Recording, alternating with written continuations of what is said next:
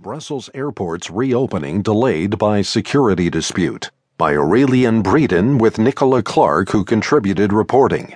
In the New York Times World section. I'm J.J. Langen.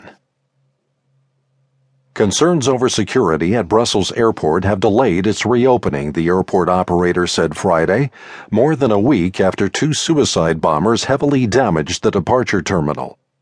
Florence Mulls, a spokeswoman for the airport, said that it would be closed.